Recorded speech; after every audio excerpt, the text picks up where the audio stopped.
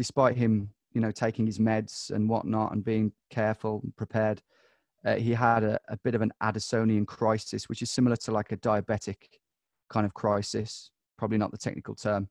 And he just felt very weak and dizzy. And we were actually in the most remote wooded ravine, so far from, an ambulance possibly being able to turn up there. So it was quite scary. Hey guys, welcome back to When It Hits the Fan, the podcast where we sit down with some of the world's most intrepid travelers to find out what really happens when things go south on the road. This podcast is brought to you by Battleface Travel Insurance, which provides cover for high-risk destinations, FCO advisory countries, adventure travel, and a whole heap of other things. If you'd like to check them out, then follow the link in the description below. And what a great guest we've got today. It's not often that somebody invents an entirely new way of having adventures, but perhaps Tom Davis, better known by his YouTube handle GeoWizard, has done precisely that. Tom came up with the deceptively simple idea of attempting to cross an entire country in as straight a line as possible. What that means in practice, of course, is wading through every river he encounters, crossing every lake, pulling himself through every thorny hedgerow, and scrambling up and down every steep bank. His first attempt at this, mission across Wales, which started at the English border and headed due west towards the coast, went viral on YouTube with more than 3.5 million views for the first video alone.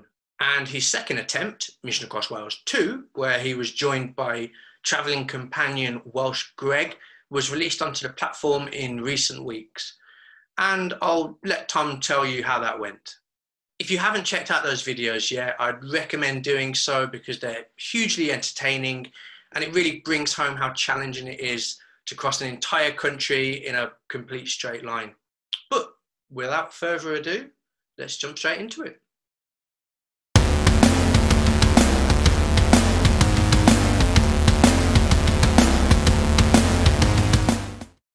Tom, thank you so much for joining us this afternoon.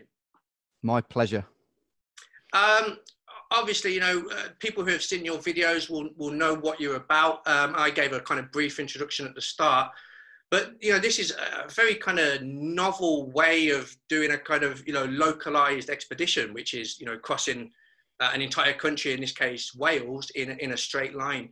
It sounds like the kind of thing that it can't be that difficult, but what about the sort of practicalities of doing it? Can you go into that in a bit of detail? Yeah, there are a lot of things that do make it difficult. Not least the terrain that you're obviously having to cut straight through, including rivers, steep banks. They're probably the two biggest scary things, swamps, things like that. But also, obviously, the fact that you're mainly trespassing to various degrees on people's land, farmers, or maybe even the odd garden. So, and then there's the hedges and the barbed wire fences and just regular old spiky fences. All of those things conspire to make it pretty slow moving and pretty difficult. Yeah. And we should probably point out at this point that, of course, the technical definition, you are trespassing, but you are making every effort, of course, not to damage fences or scare, livestock and all the rest of it. So you do approach it in a quite responsible way, even though, of course, technically you are sometimes walking across people's gardens in order to keep to this line. What was the kind of deviation that you allowed yourself from this line? Well, when I first did it, I really didn't have any idea how far I would likely stray from it. So I was hoping to stay kind of, 10, 20, 30 meters on the line, but that kind of didn't go to plan. And I ended up straying, I think it was 100 meters with the first swollen river. And a couple of other incidents where I had to veer around farms and things. But the second time I did it, I had a much more clear idea in my head of how far I wanted to stray.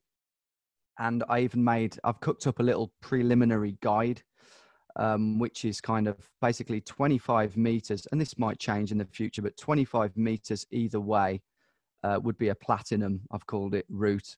50 meters either side would be gold, and then after that it's kind of inconsequential really. But yeah, 25 meters would be a cracking effort, not to deviate further than that, because even the signal on the GPS, even when you're standing still, especially under tree cover, can kind of jump about a bit and move around about 10 meters either side. So it would be pretty harsh to count that as a fail, you know. So yeah, 25 meters would be an excellent leeway, if you like. But I will make the point that I always try and stick on the line at all times. I don't use that as an excuse to go, oh, we can just go round this, it's 50 meters. You know, I try to stick on unless I absolutely, you know, can't, you know, it's endangering my life, or, you know, there's a farmer and he's like, no, this is my house kind of thing, you know.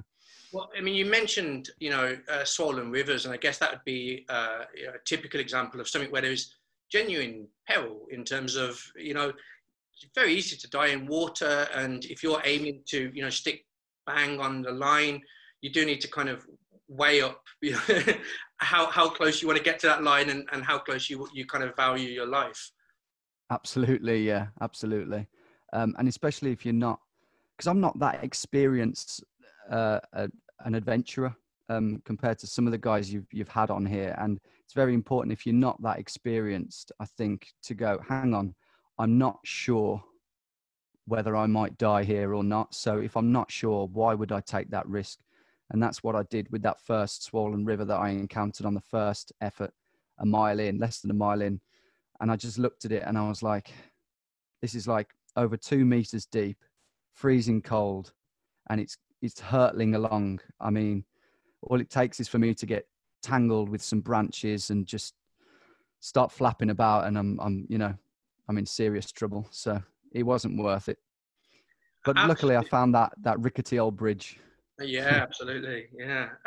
So what that kind of brings us on to the next point, really, because, and I should probably say, spoiler alert at this point, if you haven't seen Tom's videos, go back and watch them. But yeah, both attempts, you know, you have to call it quits for two different reasons each time. Yeah. You know, I explained in the intro that the first mission across Wales was you solo, and the second time you were accompanied by Greg. Can you kind of go into, you know, what the reasons were for calling it quits on both attempts? Sure. So the first time, to pinpoint it to a certain thing, it would have to be just bad planning on my part. As I got into a particularly dangerous stretch of the mountains, I was scheduled to be meeting this guy called Joey on the other side of the mountain range. Didn't have a radio. I had no phone signal. I'd done well to make it that far to get to this point, but it was going to be dark.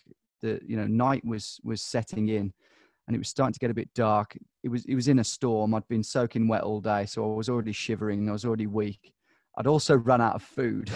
So all of these things combined, I was suddenly in this situation where I got to this really steep ravine, and I was like, well, not only does this look really dangerous to climb, but even if I do try and persevere and go round, I could be stuck up in the mountains in the dark. As soon as it gets dark, I can't move because it'd be too dangerous to move. And I'd have to camp up there. And the reason that was such a bad idea was Joey would have thought that something had have gone wrong and told my told my girlfriend, who would have told my parents, and there would have been a right old kerfuffle, a right old panic. So I just, a helicopter, I was like, circling over. Exactly. Helicopter, you know, it's not worth that kind of palaver. So I was like, look, I've got to get down. So yeah, that was an unfortunate one. But the second time was totally different. We didn't really have anyone else to blame. It was due to Greg, Welsh Greg, as we call him on the channel, who is basically my stepbrother, but technically not. He recently was diagnosed with Addison's disease, which not many people might have heard of, but it's a really rare adrenal deficiency disease where your body doesn't produce enough cortisol, which I'd never heard of, but apparently it's very crucial to, you know, functioning on a day-to-day basis, especially when your body is going through so much stress physically. And basically, yeah, despite him, you know, taking his meds and whatnot and being careful and prepared, he had a bit of an Addisonian crisis, which is similar to like a diabetic kind of crisis, probably not the technical term. And he just felt very weak and dizzy. And we were actually in the most remote wooded ravine, so far from, you know, an ambulance possibly been able to turn up there. So it was quite scary. In the end, he was okay. He should have been double dosing, and he should have been eating more food actually as well, and specifically certain types of food. But yes, very scary when it happened, because we didn't know whether his condition would deteriorate. You know, this disease was very new to him, so he was still learning the boundaries.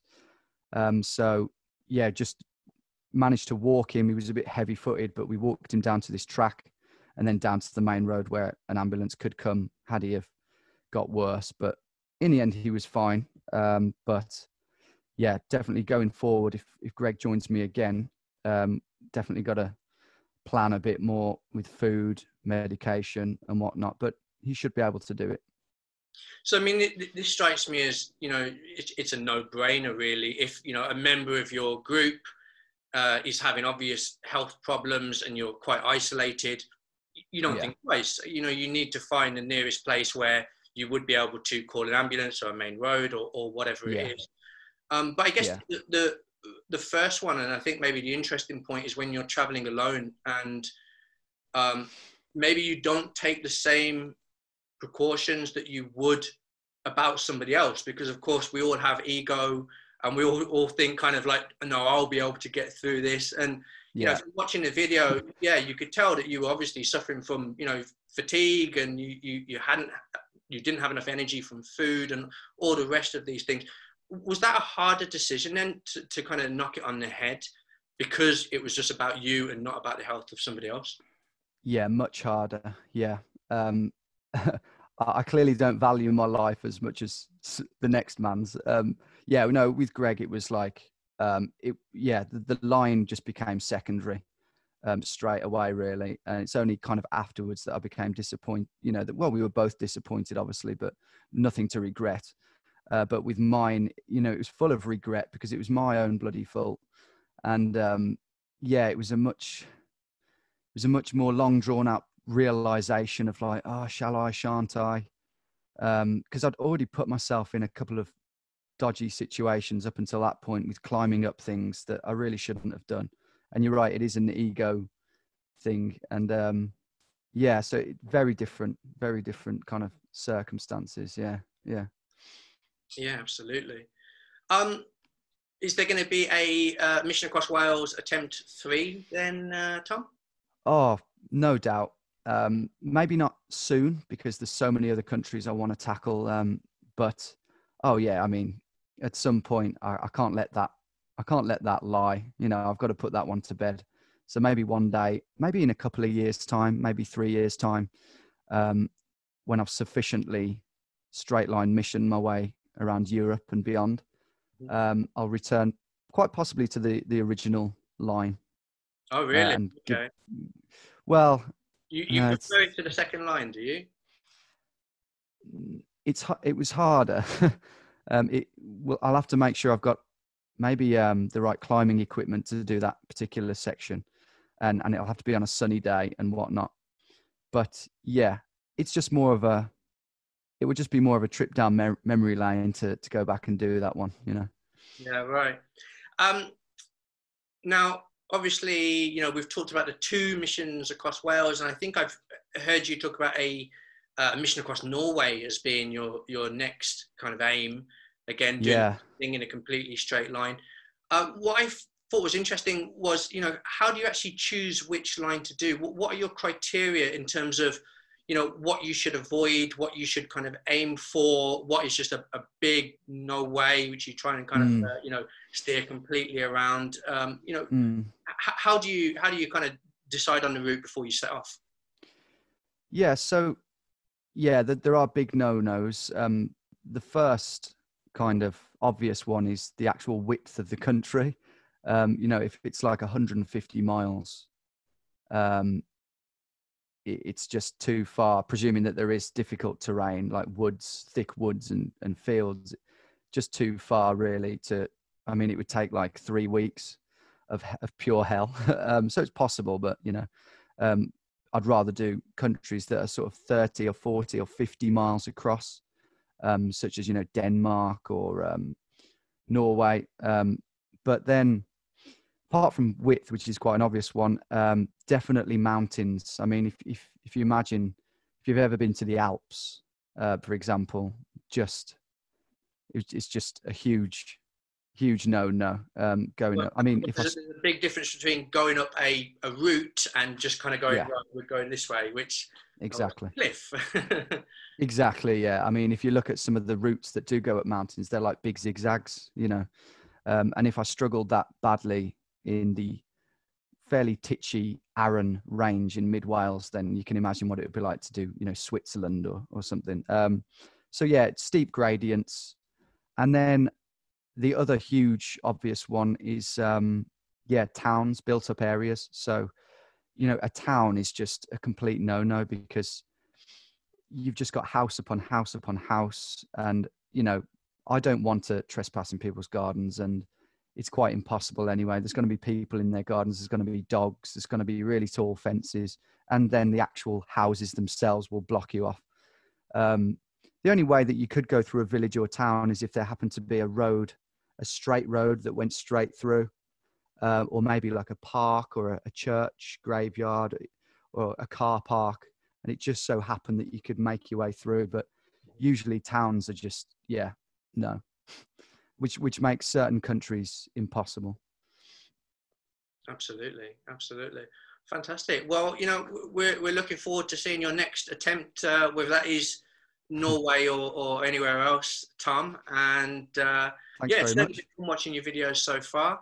We will, of course, put your details in the description below. So if anyone wants to, you know, follow you on YouTube, kind of watch what you've done so far, including the GeoGuessr videos, which I think you do quite frequently. But until then, thank you so much for joining us this afternoon. Thank you for having me. It's been a pleasure.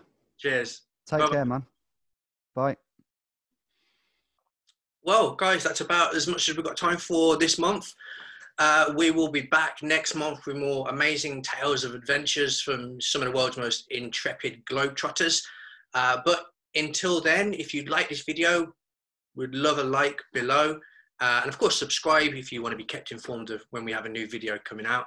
Until then, though, bye-bye.